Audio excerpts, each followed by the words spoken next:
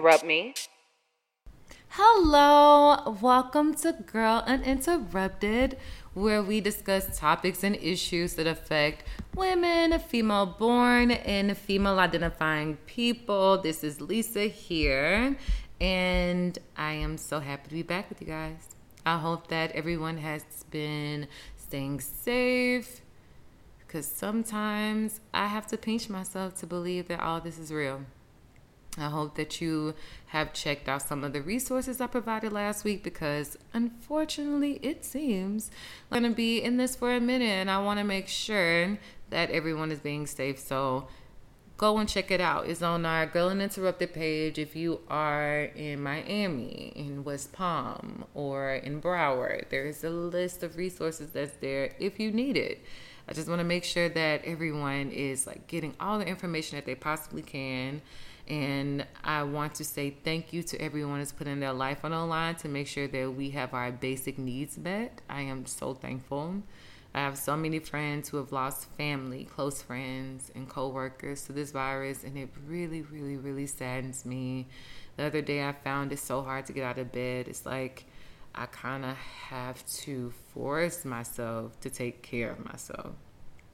All I think about is the people around the world who are being affected, especially people who are stuck in the house with abusers or who have watched people pass away, or the homeless people who do not have shelter in order to make sure that they are protected from this virus.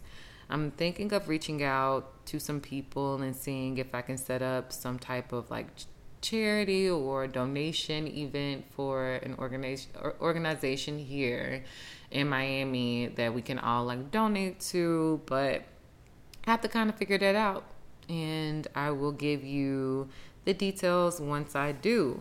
But like I said in the last episode, the best thing that we can do is focus on the things that we can control, which is ourselves.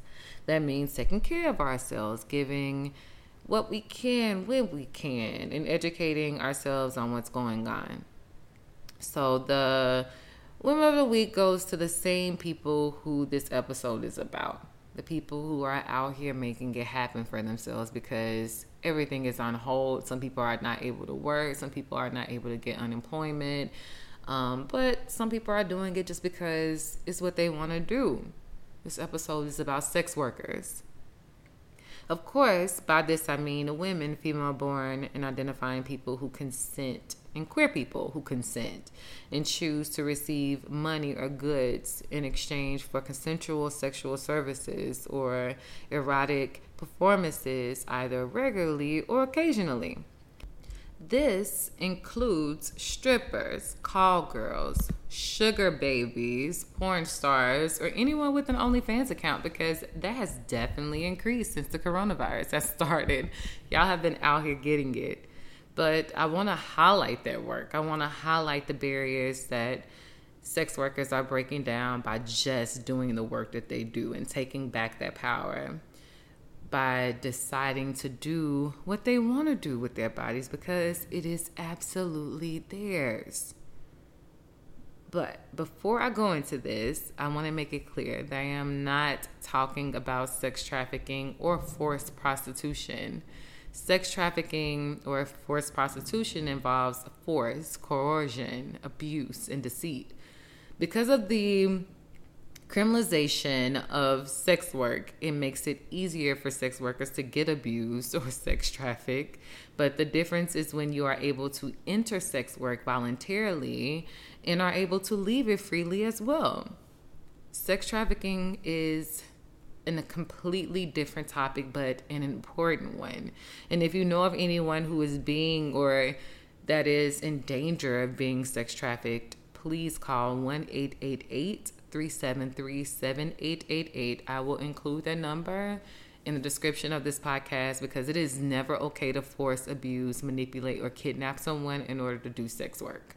I will talk about sex trafficking on a whole different episode, but this is not what this episode is about. This episode is about sex workers who are of legal age, make voluntary decisions to enter sex work, and can also freely make the decision to leave it without a threat to their life or fear of abuse.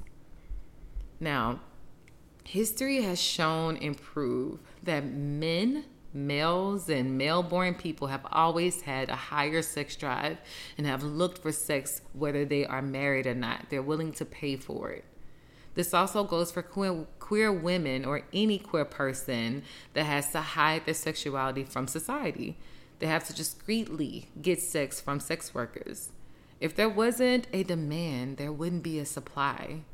This has always existed like everything else that the government has deemed illegal or a threat to the norm. Homosexuality, abortion, women's voting, or black people just living, black rights, women's rights, like go on and on about the different things that was once considered illegal because it just went against the norms or it was a threat to the norm. So we know why people get into sex work, right? I think you do. And maybe you don't. But we're going to talk about it. I'm going to let you know. Some choose this because it's their only option. This is true amongst minorities such as people of color, queer people of color, specifically trans people of color. The reason why is because we struggle with poverty and oppression by the government as well as from our own community and family. So what do you do when your family finds out that you are queer and kicks you out? You do the best you can do to make a life for yourself. But this is why a lot of people are working jobs that they don't want to work. This happens regardless. This happens all the time. People work jobs because they have to pay bills. Sex work is no different. Plus, there are plenty of white people who go into sex work. Queer people of color are just largely criminalized and arrested because they're queer and they're people of color. Others find that sex work simply pays better. I have a friend who is a sugar baby, and she told me that she doesn't want to work for 9 to 10 hours at a restaurant if she can make that money in an hour, which makes complete fucking sense to me. Complete sense. And then lastly, but definitely the most important one, is that there are sex workers who do it simply because they want to do it. They want to explore it and express their sexuality, and it is their right to do so. But regardless of what the reason is, there's just no reason why sex work is illegal. I get why sex trafficking is illegal, and I get why forcing and beating someone to have sex is illegal because that involves manipulation, emotional, mental, and physical abuse. But people who make a decision to make this their life work should not be punished. There's a reason why strip clubs make so much money. It's because the demand is there and it always will be there. The biggest issues are that women, female identifying and born people, as well as queer people in general, have the audacity to make a profit off of their bodies instead of allowing others to make the profit off of them, or to give sex away for free, which is what we are all taught to do. The criminalization makes way for many sex workers to be at risk of harm and being trafficked. Sex work being illegal makes them no better than someone who is in jail for smoking or selling marijuana. It gives them no legal rights over their own body or their rights or their safety. Isn't that what we feminists talk about? Like rights over your body? We talk about fairness. Now, don't get me wrong. I am aware that some sex workers have different feelings about their work. Some dislike it and feel like they are forced to do it because of financial circumstances and they aren't proud of it. I get it. But the work in itself shouldn't be illegal. But today we're going to go into some myths about sex working. And the first one that we're going to go into is that prostitution is the most degrading job in the world. It shouldn't even be classed as work. This is a myth because sex can absolutely be work. I'm aware that we look at work as being a bad thing. The saying is that if you are living your dream, then you will never work a day in your life. But we all know that that is not true. Work is work. Sometimes you want to do it, sometimes you don't. Sometimes I want to write, and sometimes I absolutely fucking don't want to write. But it is a way that we make a living. The idea that it is not work leaves the room for sex workers to be underpaid and undervalued. I've definitely had the thought a couple times that I should have been paid to have sex with a person because I literally got nothing out of it. Sex is like cooking. You can spend your life cooking for ungrateful people and not enjoying it, or you can become a chef and get paid. It is work. Second myth, sex workers are fighting for the right of men to buy sex. No, it is not about cis heterosexual men. From the beginning of time, we have given cis straight men the power to demand and want sex whenever because they are simply men. This has never worked for anyone, which is why women have suffered years of rape and have continued to get blamed for the abuse.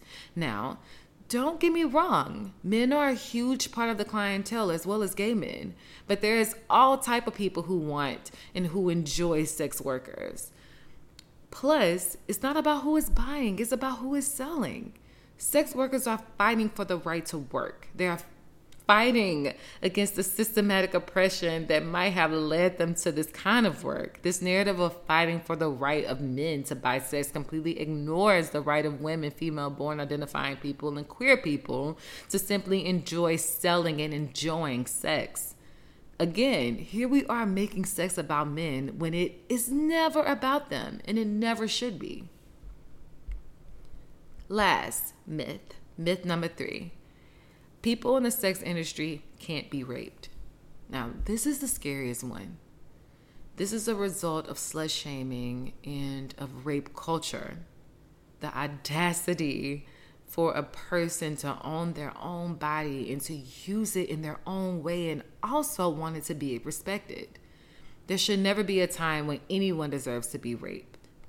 This reminds me of that scene in A Players Club. If you haven't seen it on Netflix, it is an absolute black classic that is a way more progressive, feminist, and liberal than I have ever noticed. One of the strippers is invited to a bachelor party, actually, where she is raped. The whole entire movie is about a woman who decided to get into sex work in order to put herself through college, which is a lot of women's story. Her cousin joins her because she simply wants to make money and is taken advantage of, which is a lot of women's story. We are all aware that this is wrong. Sex workers should be able to set their own terms and protect themselves. But because it is illegal, a lot of sex workers can't report without being arrested. This is not okay.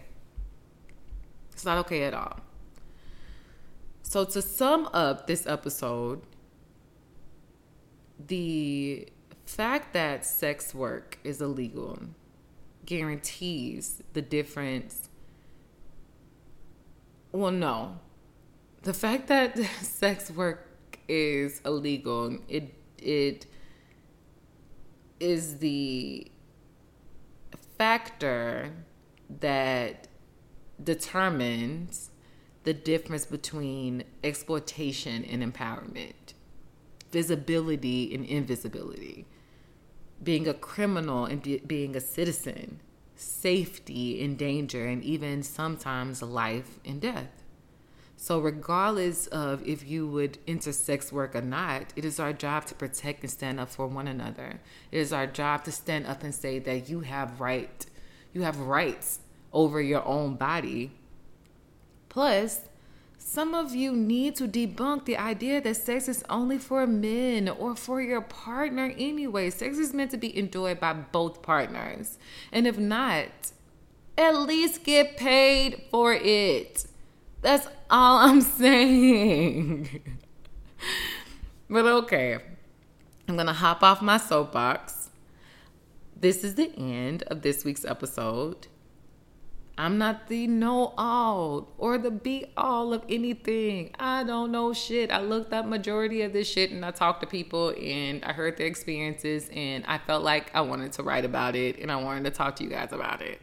So if you think that I got something wrong, if you want to tell me another narrative, if you want to share your own experience, then please DM me on our Girl Uninterrupted Instagram page or on my personal page that I always have in the podcast description that no one ever really used. But if you want to use it, please let me know. Again, I want to remind you to stay safe. Get your vitamin C levels up, man, and take care of yourself. Go outside, go for a walk, go running. Do the best that you can right now. I don't want you to be hard on yourself, but take care of yourself.